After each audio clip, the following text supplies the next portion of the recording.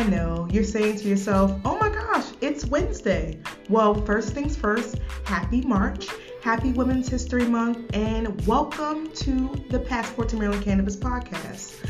Starting this month, we'll be highlighting and spotlighting our movers and shakers who make an impact on the career and workforce segments of our cannabis ecosystem. I'm super excited to bring to you some of the best and brightest, some of our next generation leaders and our current generation leaders who are making waves and dropping tips and tricks about getting into the cannabis industry. You'll hear from hiring managers, corporate trainers, bud tenders, ancillary businesses, and everyone who runs the gamut and makes our ecosystem the amazing place it is to work. Tune in every Wednesday as we drop these interviews in addition to tips and tricks and ways to get into the workforce in cannabis. If you want to learn more, be sure to go to our website at exploremarylandcannabis.com/workforce and get more information about the impact that we're making on the cannabis workforce. And just to be very transparent,